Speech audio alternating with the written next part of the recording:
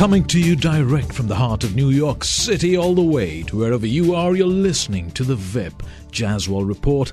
At some point in every marriage, I'm sure that both parties have thought what it would be like if they went their separate ways. And today, ladies and gentlemen, we're going to be talking about some of the issues surrounding the world of divorce.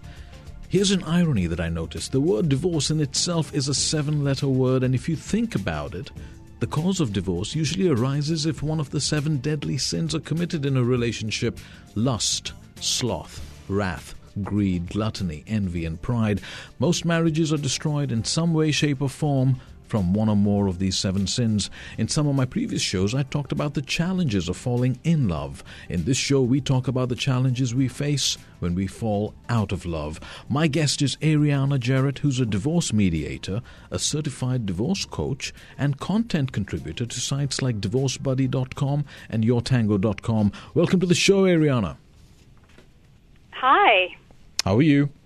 I'm doing really well. Thank you for having me. Well, so many questions and such little time, so I'm going to get right to it. Why is it that when most women who come to you during divorce express a wish that they prefer their husbands would die rather than go through a divorce?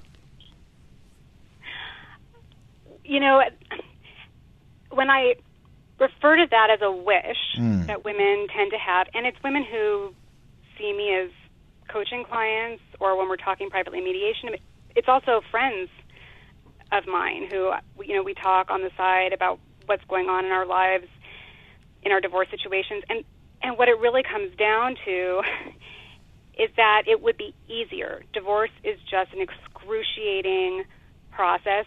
No matter, you can go about it in the absolute best ways possible, with all of the best intentions possible, with all of the money in the world, and it's incredibly painful. And the way I really look at it is that when you get married, what's the vow that we all talk about? It's the till death do us part. And death is really what would be the natural end to a marriage. And we don't think about that consciously, but that's really what we're saying. This will end when one of us dies, and not before. Well, I mean, I agree with you in a hypothetical world, but wouldn't it, this preference of that they would die, isn't that a vindictive preference as opposed to a theological or theoretical one? It's certainly not a theological one, but I don't think it's sometimes it's vindictive. Certainly there can be tremendous anger and tremendous hurt, and if there was an infidelity or some type of hiding of financial information, then certainly that could be a part of it. But it's really, human beings are truly narcissistic animals, even if it doesn't rise to a pathological extent. And when a woman is saying that she wishes he were dead, it's not because she wishes that on him. She wishes that for herself, that she wishes that her life were easier, that she wasn't going to lose her home, that she wasn't going to have to share her time with her children with somebody else, that she wouldn't have to fight somebody. Or share the family wealth. Or share the family wealth. Right. So what do the husbands say to you? Well, I've heard men bring it up separately and say, I overheard my wife talking about this, that she said that she and her friends would rather see us dead, and I feel really hurt. And, doesn't she love me? And the thing is, when somebody passes away, all you really think about is the love. It's easier to love because you can think about just the good memories, and you don't have to be dealing with them and fighting day after day. And I can certainly understand, listen, if I heard somebody saying that they wished that I were dead, even if it was just a passing momentary mark, I'm sure there have been plenty of people who've thought that over time. It's okay. Right. But it's important for men, if they do hear that, if they do hear me talking about this, to understand that it's not against them. It's really that the wife is saying, I wish my life were easier, and maybe to look at it as, okay, she doesn't really want me dead, she wants her life easier. How can both of our lives be made easier right now? So why doesn't she say that she should die? You know what? Plenty of people do. That's really unfortunate as well. I don't think that I would necessarily say that people are suicidal during their divorces, but yeah, I think that thought passes one's mind. Well, you talk about hurt. So can there ever be such a thing as an amicable divorce in reality? Well, amicable is one thing. and hurt-free is another. Right. Right? So amicable, sure, you can go about it and be friendly and get along really well and do it all together. In my experience, I think amicable is a little bit of a misnomer. I think it's really more amicable. Right. I mean, you can be friendly, but you don't have to be, or it's more difficult to be friends. It's easier to be friendly. Right, and what a lot of us who work in the divorce field talk about is less about trying to be friends and more, especially if you have children together, that it's more of like a collegial relationship. You're like business partners. Right. At this point. And you don't necessarily have to be their best friend and want to hear about the details of their life. You certainly don't want to hear about their dating life. But you can be polite to each other and talk on a logistics level about what needs to be done. You talked about the divorce field. Now, in your case, what's the difference? Because you're a divorce coach and you're a divorce mediator. What's the difference? Right. Well, when I'm mediating a divorce, I'm acting as a neutral third party, so I have no interest in either side coming out better than the other. I tell people all the time that I have my own divorce judgment that I have to go home and live with, right? So they're going to go home and live with theirs, and what I care about is that they come out with a comfortable agreement, that they can both live with it. And so I'm working with both the husband and the wife, and I'm working through every single detail of their divorce agreement that they would work out if they went to court, all those same agreements. When I'm coaching, I'm only working with one of the two, either the husband or the wife. And what we're doing is focusing very specifically on the emotions, the priorities, the strategies involved in their particular process. And it might have to do with how they're interacting with their spouse, with how they're reacting to their spouse. It might have to do with their children. It might have to do with their relationship with their attorney. That's really a lot of the time we spend talking about what's going on with their attorney or their mediator and how the client that I'm working with can make most efficient use of their attorney's time. Because attorneys aren't trained to hear about all of these emotional needs that you have. But unless those needs are discussed and addressed, you can't necessarily deal with the finances. So as a mediator, part of your remit would be to also discuss the division of the finances. Yes, absolutely. Okay. Now, I did a show a few weeks ago, and we talked about, the divorce rate being at something like 50%. That are loveless marriages the new norm in today's world? I don't necessarily know how to compare what those marriages are like today versus what they would have been like in the past. And I also think it's really hard to know if loveless marriages are the norm, because when you're married, you're hopeful. People talk about how everybody's fake, right? And you think that they've got this great marriage, and then you find out that they were really divorced and how it was all of a show. But truly, when you're married, you should be protecting each other and you should be protecting your children. And part of that is not showing all over the world that things are tough at home. So I have respect for people who keep that to themselves, as long as they're not, using that as a form of isolating one or the other. So I think it's hard to say. Right. I do think that sexless marriage is certainly an epidemic, and I do see that leading to divorce. And I also, and again, I don't know how much this is today versus before, but a lot of the couples that I see who are divorcing, if we sit back and talk about the origin of the marriage, there was no real love there, no romantic love, at least for one person, when they first got married. So it's not that the marriage has grown loveless and then they've stayed. It's that just like in the past, there were all kinds of more practical reasons why the marriage would happen in the first place. Well, going back to the divorce rate, is divorce becoming contagious? There was a study done about 2 years ago where they concluded that, yes, that divorce is contagious, that when one person in a social group, when one couple divorces, that it starts to spread throughout the social group. I think that's, and people ask about that a lot. It's like when you want to be pregnant, right, and they start to say to you in the office, stay away from the water cooler because everyone's getting pregnant now. Same thing with divorce. I think there's a real danger in that because, to begin with, it's hard enough to keep your friends when you get a divorce. And if word starts to spread that this is contagious, then people are going to exclude their divorced friends even more than already happens. But I also think, that's a chicken and the egg kind of a question.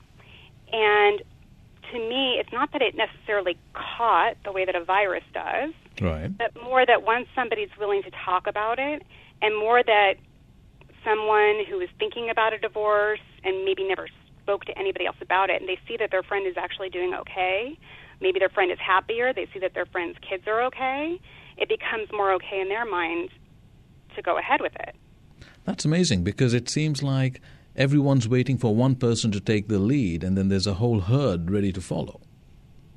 But that's the kind of animals we are, right? I mean, I hear people talk about that in marketing all the time, that there are the innovators, and then there are the people who catch on pretty quickly, and then there are the followers. And, really, when we just stand back and remember that we're animals, hopefully evolved, it's really not that shocking a concept. Right. So when can one know that enough is enough and it's time for a divorce? I find that to be something that is so highly individualized. And I tend to start getting phone calls, usually it's from women, a good, I'd say, year to a half, prior to their actually going ahead and making a decision about getting a divorce. And I feel that whenever one person decides that they are ready and that it's enough, that's the right time. Nobody can tell you what's right or wrong. And I know when I was in my own very difficult marriage, I had one friend in particular who had been through a divorce herself and pushed me quite a bit that I should go ahead and get a divorce already. Right. And that, I was just making it harder on everybody staying in the marriage. But I wasn't ready. And I just don't think that you're ready until you are, and you just have to be in tune with yourself. I think once you find that you're starting to call around and asking for opinions, asking friends, asking a therapist, looking into the divorce options online all the time, I think that's a pretty good indicator that this is something to do. What if, like you talk about if one person's ready, but what if the other person begs to change and is determined to work harder at the relationship? How do you handle that? How do you handle a situation where the other party doesn't want the divorce, though? In my experience, there is I won't say never. There is rarely a situation in which both people know at the same time that they want a divorce. There's usually one person who wants it and one person who doesn't. And everybody's ideal would be that you both look at each other and have this aha moment and you come to this happy conclusion together, and that's what we see happen in movies and in TV, and that you realize it together, and then you walk hand in hand into the mediator's office and you conclude the marriage. And that's where you start to see things, I think, more like the affairs happening and people being sloppy about them. The person who wants the divorce and is scared, because it really is, in some ways, it's counterintuitive, but it can be a lot harder to be the one who asks for the divorce than the one who's asked. Right. Because you have to take that action and you have to be the bad guy. So they'll start to leave hints and they'll start to do things that they want to get caught in order to try to spur the other person on. But the truth is, divorce, there's no fault anymore in most states for a divorce. And you don't have to have caught the other person doing something. Nobody has to have done anything wrong. And if one person has decided 100% that they are getting a divorce, it's going to happen. Right. Now, you talked about bad guys and things like that, and let's take that to abusive relationships. And when we talk about abusive relationships, they're usually considered to be where there's violence and verbal abuse. But what about relationships where there's the silent treatment? Is that considered? Is silence considered abusive? Yes, and I think everything happens in a spectrum, right? So I don't want to say that just because one day, you were in a mood where you felt like you couldn't talk and so you asked for some time alone. But the definition of abuse is a repetitive pattern that is meant to control someone else, to control some type of an intimate partner, your child, somebody you have a connection with, right? When silence is used as a form of control, which it quite often is, it can be used to isolate, used to make the other person feel guilty or wrong, to get the other person to come forward with an apology. If you're trying to use it to manipulate, then absolutely silence is a form of abuse. And silence can be incredibly, incredibly painful.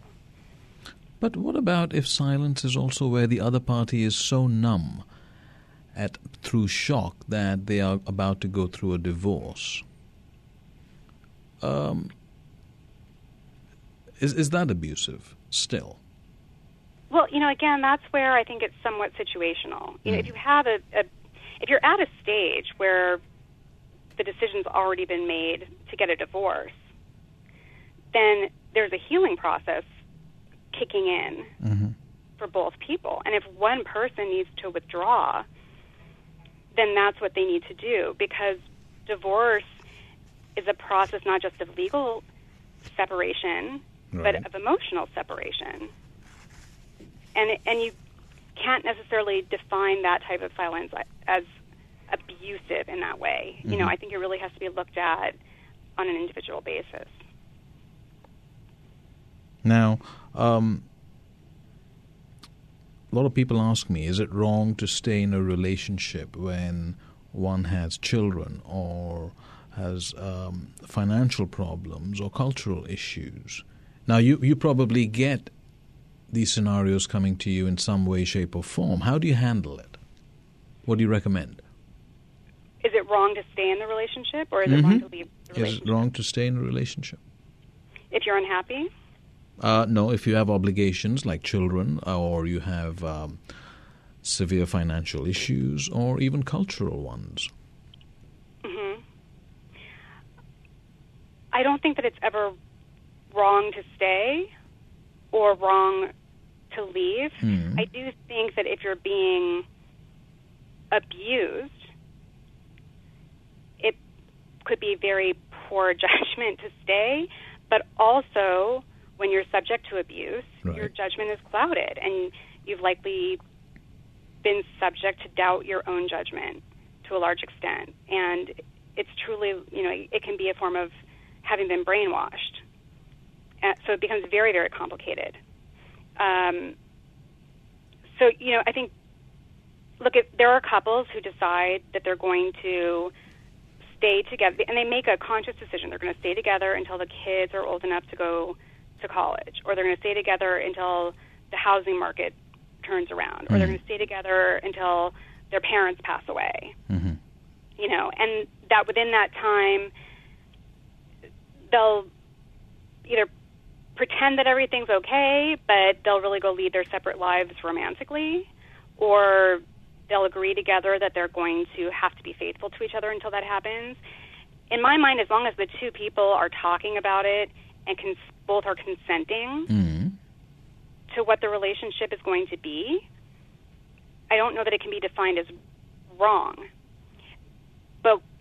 And again, wrong is just such a subjective term, but I have seen cases where one person has really made that decision. Well, they haven't talked openly about it, but they've said to themselves, I've decided I'm going to stay until my child is 18. I've decided I'm going to stay, all those things I just said. And they have never shared that with the other person. I think that is really unfair to everybody involved, including the kids and including their family, because then I do think that it's a form of deceit. Now, for those who have financial issues and they are looking to divorce, what's the cheapest form of divorcing? Well, so there's a wide range of ways that people can divorce. And to be sure, the cheapest way would just be to do it yourself, right? Anybody can just walk into the courthouse, file a petition, they can go in together, they can write up their agreement together, submit it, and be done with it. I have to say I don't think that that's really a wise choice to make. I've seen scenarios where that's happened, where people have tried to do that, and they've included certain things in their settlement agreement that may be unconstitutional, like deciding the religion of the child. And then suddenly you get a letter back from the judge saying, hey, you're coming into my courtroom on such and such day, and it doesn't tell you why, and it's very, very scary, and it can make things take longer and become more complicated. I really believe in mediation as the best form of divorce. So who can mediate? Someone like you and even a lawyer? Mediators, it's a really interesting field right now. It's divorce mediation is becoming increasingly popular, but it's also highly unregulated. So right now, anybody can go walk down the street and open up an office and say divorce mediator, and they're doing nothing illegal or wrong. So typically a family law mediator would be somebody with a social work background like I have, an attorney, some type of a mental health profession. And there's also now more programs, master's degree programs in conflict resolution specifically.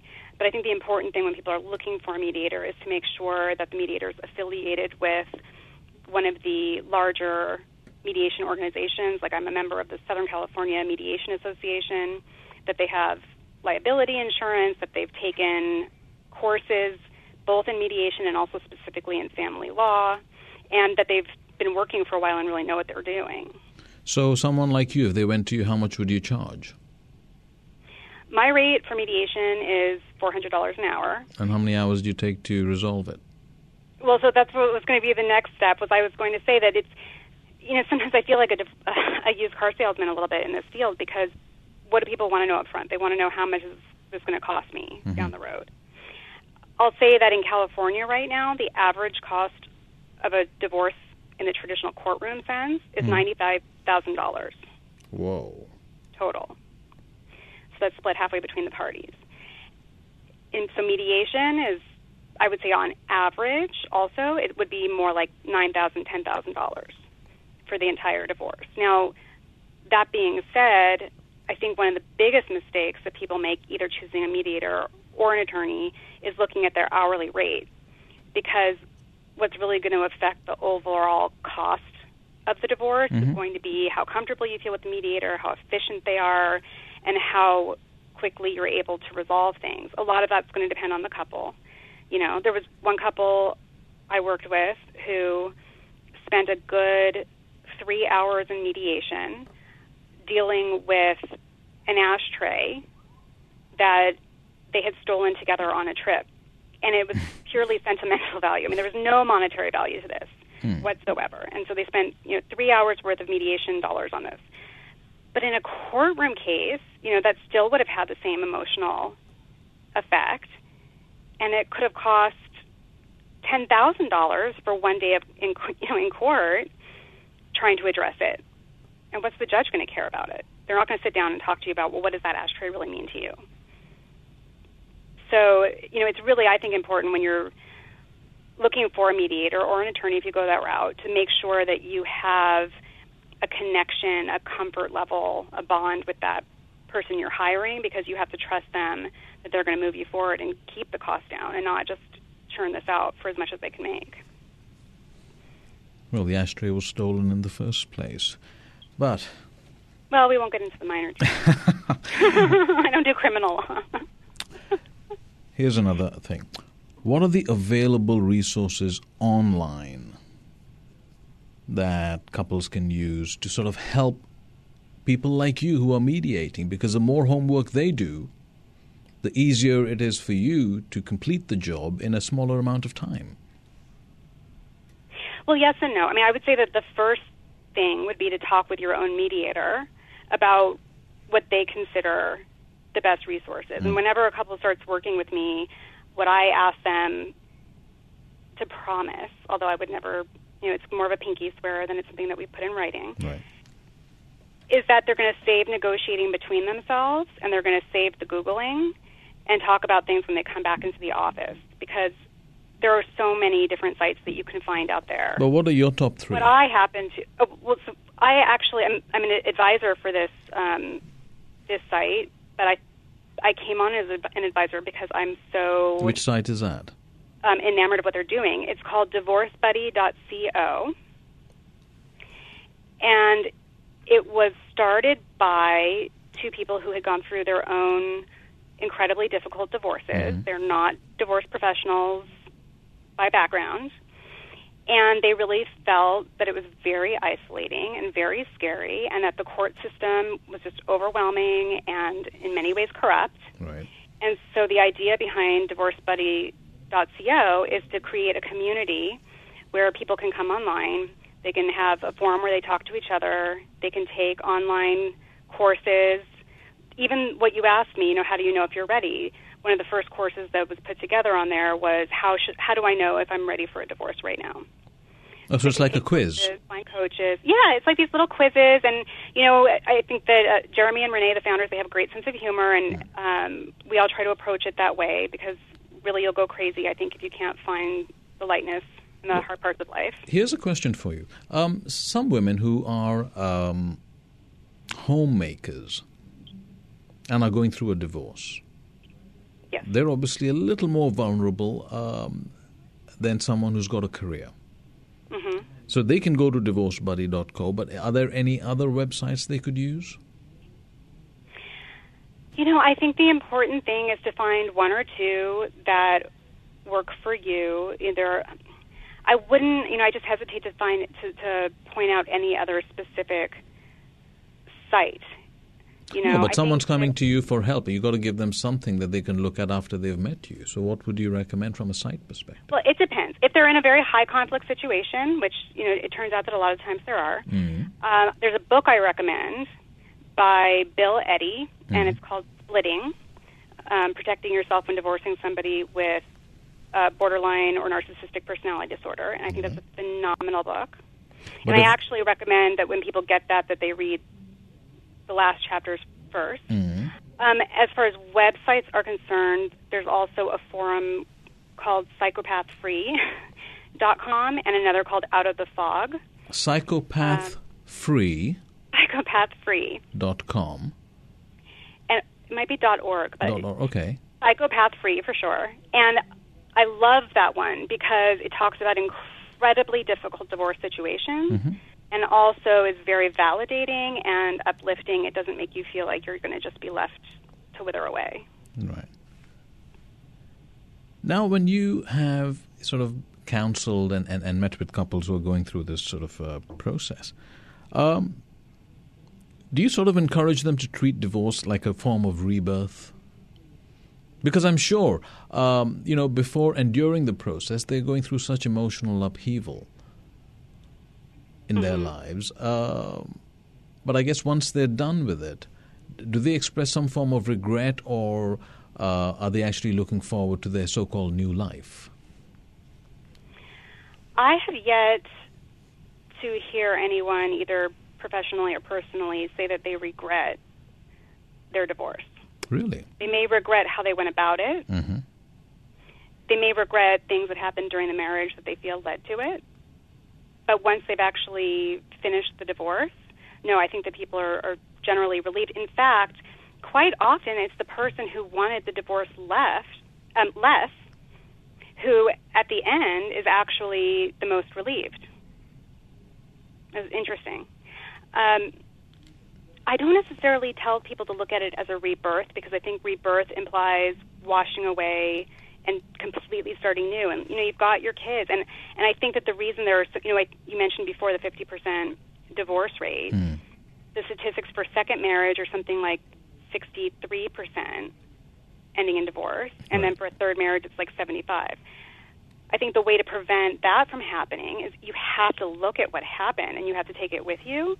And I feel like it's more of a restorative force. You can go back to getting to know who you are, seeing what led you, because nobody's without responsibility. Even if you were the abused party, it's not that there's something you did where you deserved the abuse, but there's something that made you vulnerable to it. Right. And so finding that in yourself and figuring that out before you move forward into your next relationships, I think, is crucial. Now, you've seen a lot of these cases. So can you tell us a story in terms of what's the most vindictive divorce that you've ever seen? Well, probably the worst I've seen started out the first night that I even met with the couple. I received a call from the wife accusing me of having an affair with the husband after the first, individual meeting that I had with him. And then they were still living in the same house at that point, and I was receiving phone calls every day for a good, I would say, 2 weeks or so until one of them moved out, calling me instead of calling 911 on each other. And one would be following the other around, filming them with their phone and making all kinds of threats. And so they'd be calling me, and I'd have to tell them, okay, you stay in this room for this long, and you stay in that room for this long, and sort of assigning them their spaces. It was really ugly. And they were both in severe distress, and it was affecting their work, it was affecting their health. But by the time that we got to, I would say, about 4 or 5 months in, right, one had moved out. They were starting to see each other every once in a while because they didn't have kids, but they were exchanging their pets. And when we would have mediation sessions, they would offer to one would buy the other one lunch while they were coming and going. And I would never think they'd become best friends, but they were able to deal with it. Now, if that had gone to court, they would have ripped each other to shreds. Wow. And actually, my favorite, I find people just make the best statements. During one of my sessions with them, there was a big outburst right at the very beginning, and I separated them, and I went into one room with the husband, and he had been accusing the wife of taking prescription drugs without a prescription, which I don't think that was actually happening, but she had been very, very upset. And he turned to me as we went into the separate room and said, if she's going to be taking the Xanax, can she at least take it before we come to these meetings? Can you tell her she has to? And he was dead serious, but it was really, it was like something that you could see in one of these dramedy kind of shows. But, it shows the pain of trying to get along during such a difficult time. You wrote an article recently on yourtango.com on revenge porn. Yes. And part of the vindictiveness also can take this form where, everyone's taking a selfie these days and not necessarily with their clothes on. Mm-hmm. Is this a new weapon that's being used in relationships? Yes, I think that it's fairly new. I mean, it's been going on for a number of years now. But it's the kind of thing that, the technology wasn't available before, and much like we talk about cyberbullying with kids, this is something that now that I've found out about it myself. Have you been a victim of it? Well, I was very close to being a victim. I was definitely a victim of the harassment and the bullying and the threats. Tell our listeners what happened. So what happened in my situation, I had been in a relationship after my divorce with somebody for almost a year, and we had been broken up for almost a year. And during our relationship, he would ask me when he would go to work sometimes to send him, a picture during the day. And so I did. I was in a committed relationship with this man. We were in love. We did have conversations about getting married. And I would send him pictures. They never had my face in them. And it would cross my mind every once in a while, this would be really bad if one of his friends got a hold of it or something happened. But I don't work in a field where it would really be a big problem, so I didn't think about it that much. So we've been apart for over a year, and I had dated back in the summer somebody that he knows just really briefly for about 3 weeks, and that person got mad at me and decided to get back at me, and so called him, my ex-boyfriend, and let him know about it. My ex-boyfriend, this was about a month ago, started calling me. I also had to backtrack and say that about 2 months after my ex-boyfriend and I broke up, he met somebody. 2 weeks later, they drove to Las Vegas and got married. So he's married right now. So he's married. He finds out that I had dated this person. He starts calling me nonstop. First, he threatens that his wife is going to beat me up. Mm-hmm. Then he starts threatening that he still has my pictures and he's going to start posting them. And he sent me this by email, by text message. He left me all kinds of horrible voicemail messages. And what he specifically was saying was that if I didn't remove my business page from Facebook, that he would post them on my business page. And he actually did post a few really negative, untrue comments on my business page that I was able to delete. But then he was threatening that he was going to do this with the pictures. Right. And then I banned him from my Facebook business page, so then he started threatening me that if I didn't remove my personal Facebook page as well, that he would post them there somehow, and he threatened to send them to my ex-husband to try to affect my custody of my children. It was really horrible, and it was just, nonstop. My phone was ringing.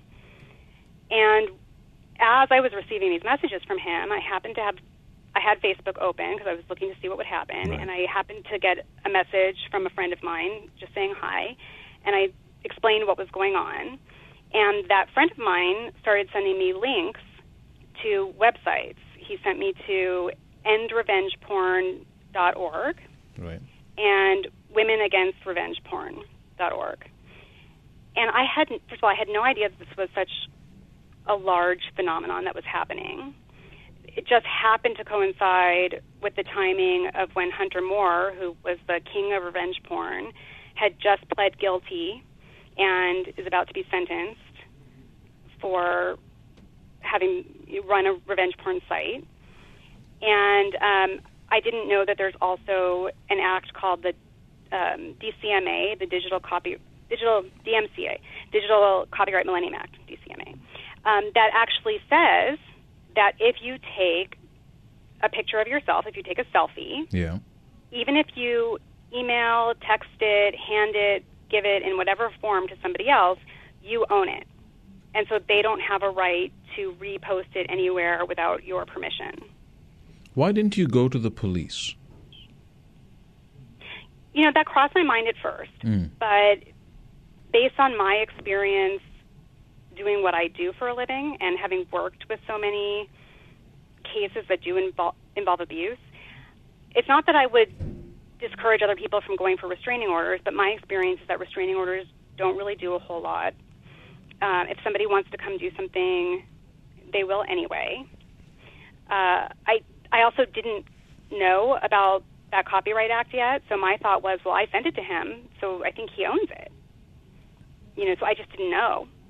And then, I thought that they would probably think it was funny. They may not take it seriously. I did consider calling the National Domestic Abuse Hotline, because what a lot of people don't realize is that if you have a relationship and it's boyfriend-girlfriend, even if they're not your spouse, it is considered domestic violence.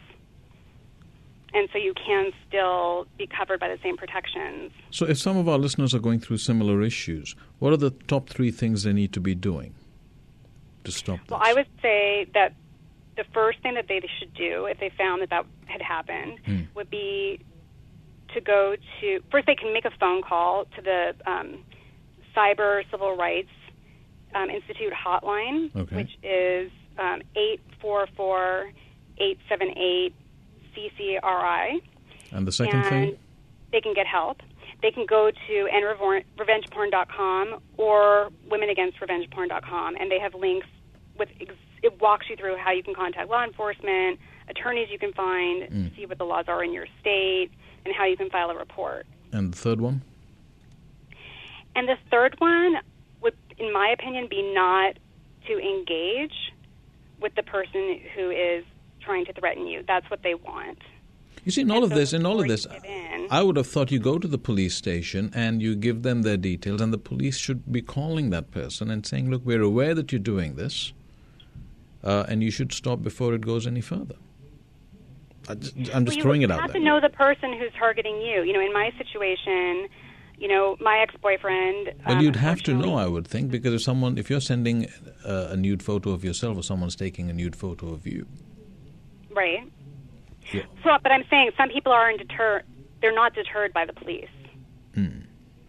there are people who don't care, especially if you're dealing with any type of a narcissistic personality or an addictive personality. Right. They get into situations where they think that they know more. Is it a criminal offense or a civil offense? Do you know? It depends on your state. Mm. In California, it's part of the penal code. It's considered a criminal misdemeanor. I'm not an attorney. Right. Sure. But that's the information that I found. And then it really depends on your state from there.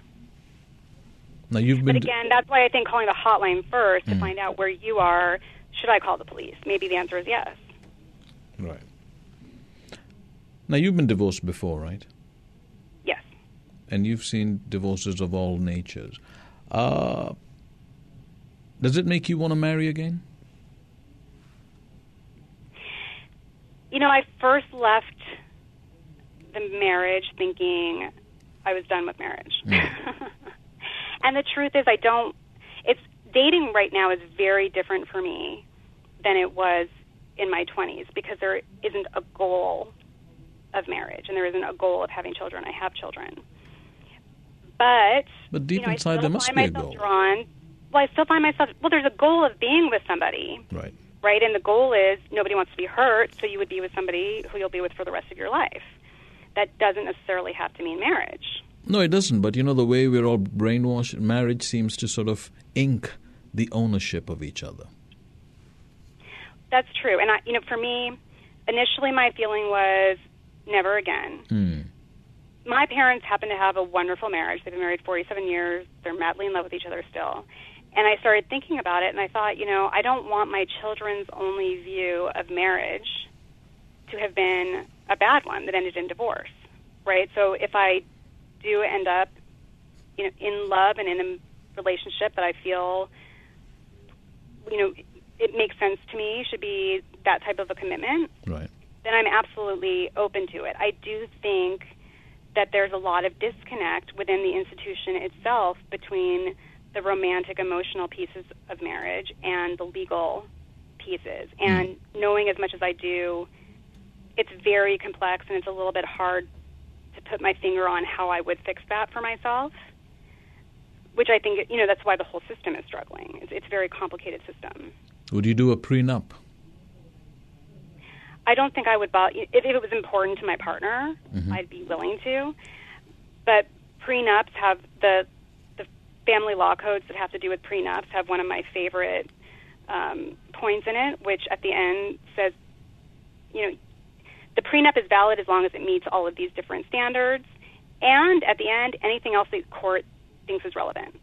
So it's basically, the prenup will be binding as long as you follow these things, and if the judge decides so, but the judge could completely wipe it all out if he wants. It's just not really a solid form of protection anyway. Oh, it's not. I thought it was. Again, everything depends on your state and it depends on your judge, but prenups can be messed with all the time. So even if the state approves of such a thing, the judge can wipe it off in any state?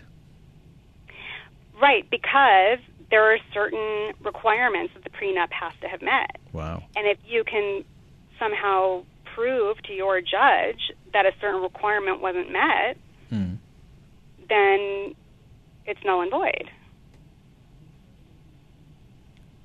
Oh, amazing.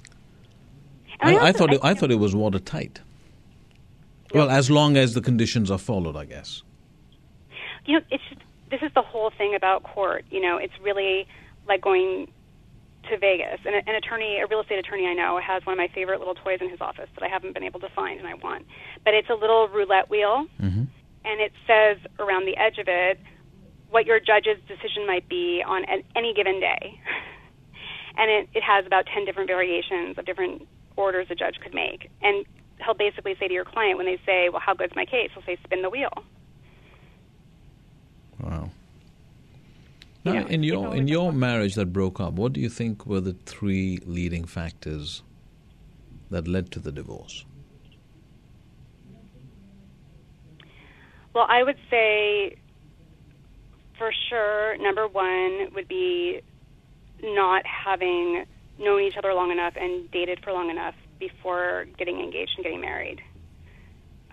We only knew each other for a month before we got engaged. Wow. And another 5 months after that until we got married. And I think that that's one of the few things that my ex-husband and I would answer in the same way. I would say number 2 would be that I did not trust my own instincts. Your instincts were saying no? My instincts were saying no. Mm-hmm.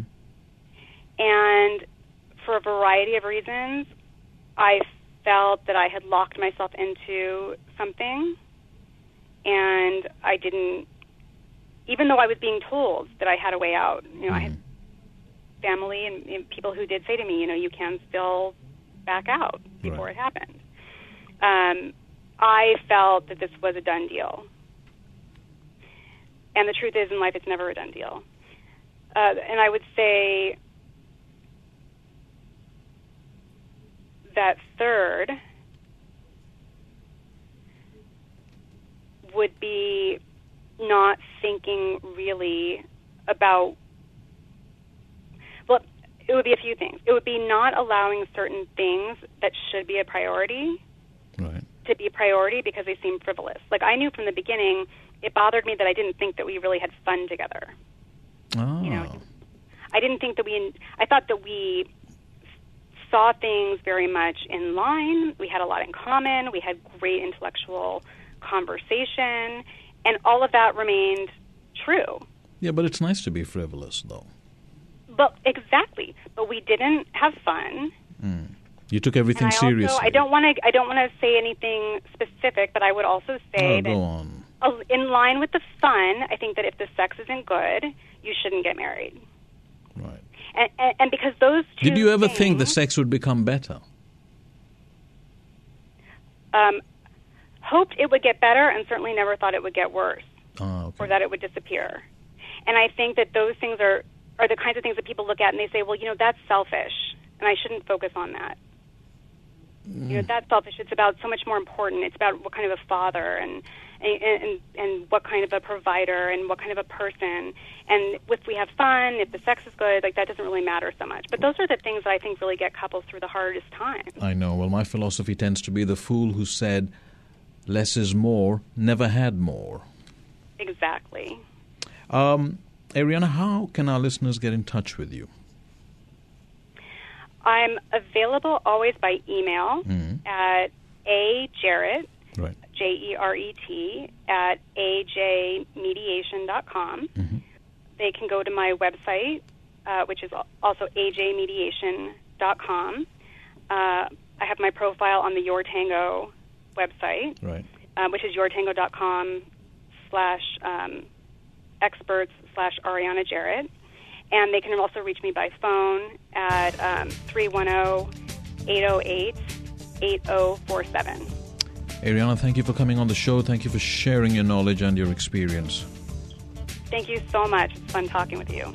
Ladies and gentlemen, thank you for listening. Follow me on Twitter at Vip Jaswal, on my Facebook page. Just type in Vip Jaswal Report. A special shout-out of thanks to my wonderful team, William Sanchez and Rick Buser. I wish you a wonderful evening tonight with your loved ones, and until next Sunday, have a productive and a very happy week ahead.